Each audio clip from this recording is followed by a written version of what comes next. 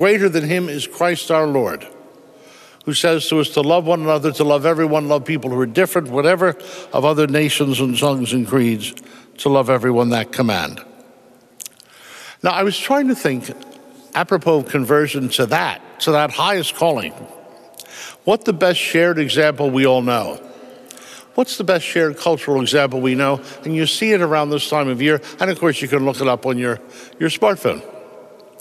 And you know what it is? It's A Christmas Carol by Charles Dickens. The famous movie from 1951 with Alistair Sim, S-I-M, you can find it's easier to punch in because in the UK, the film is known as Scrooge. So if you simply type in Scrooge, film 1951, maybe Sim, you'll get it. And it's considered the finest example, finest film version of A Christmas Carol. And there it expounds in the beginning all of our certainties, how we think we should work and be workaholics, and business is everything, and that's all there is. And it captures it very much in Scrooge.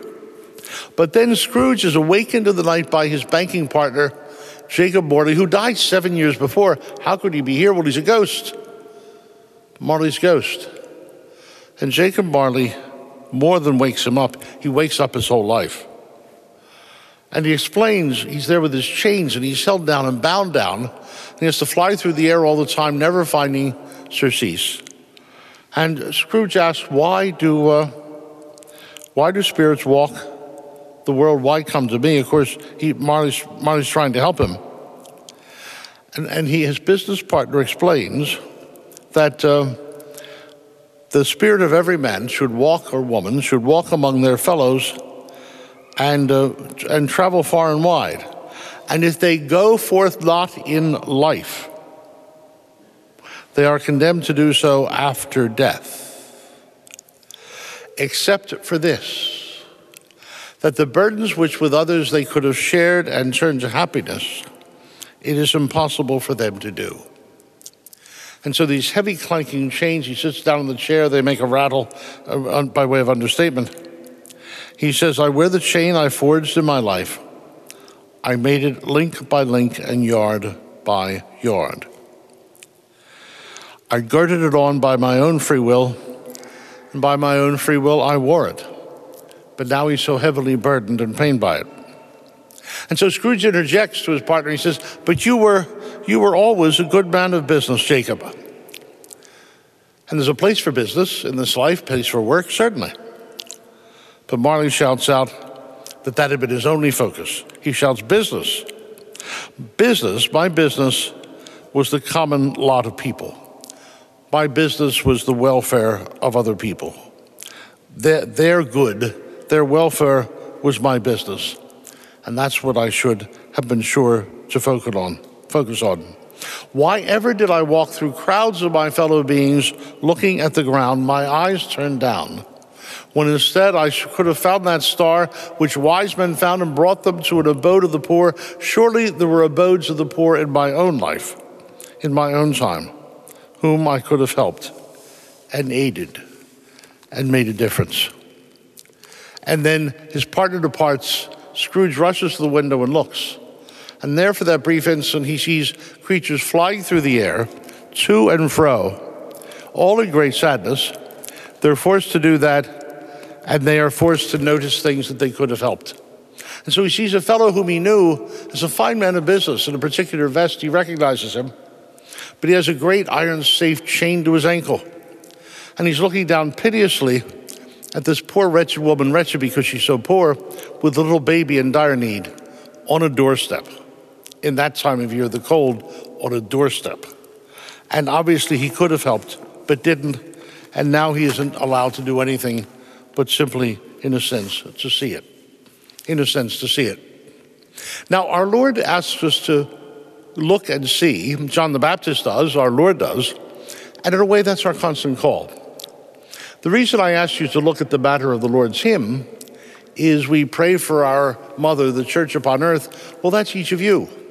And I want to mention to you all the good you do, which I'm not sure you acknowledge. The people who are in trouble and you go to visit, the people who are bereaved, you go to console, the people who need something of just simply company or a call on the phone, whom you assist and help right and left, in season and out of season, when it's easy, when it's difficult, all those differences that you make that are important. And then how important for us as a culture it is to realize that business has its place in competition, but certainly the end of competition doesn't have a place, or the matter of, as we learned with the baby formula, but also things can get out of hand. Now, when I go around and chat with people, the example the grad students always give me is insulin, and that insulin prices are so high that people can't take it, and they're constantly changing the patent so they can find a way for what can be very inexpensive, it is very inexpensive in other countries, to be prices that are absolutely gouging. Against that backdrop, I think this, that to me was always engraved on my mind the difference that Banting and Best made in their discovery of insulin.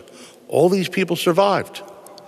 And Banting and Best, and the biochemist Collip, and the fellow who was away for the summer but had the lab where he let them work, who also got the Nobel Prize, they sold their patent rights to insulin, whose price, just look at it over the last decade, where the price has gone for no reason except profiteering.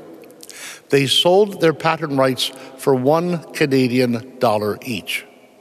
They sold their patent rights for $1 Canadian each. So as grad students point out to me, it's sort of a window on our world. Scrooge's partner, Jacob, gave him a window on his world, on their world, on the world, how they had gotten it wrong. And the rest of that marvelous movie, Scrooge or A Christmas Carol from 51, it shows brilliantly how gradually the three ghosts of Christmas help Scrooge to see the world right side up, not upside down. And not to miss the point, but to capture the point. And to realize life is for helping and loving and assisting other people and befriending others and letting them befriend us. He had missed the very point of his existence, but thanks be to God, thanks to Jacob's help, before his life ended, he found it.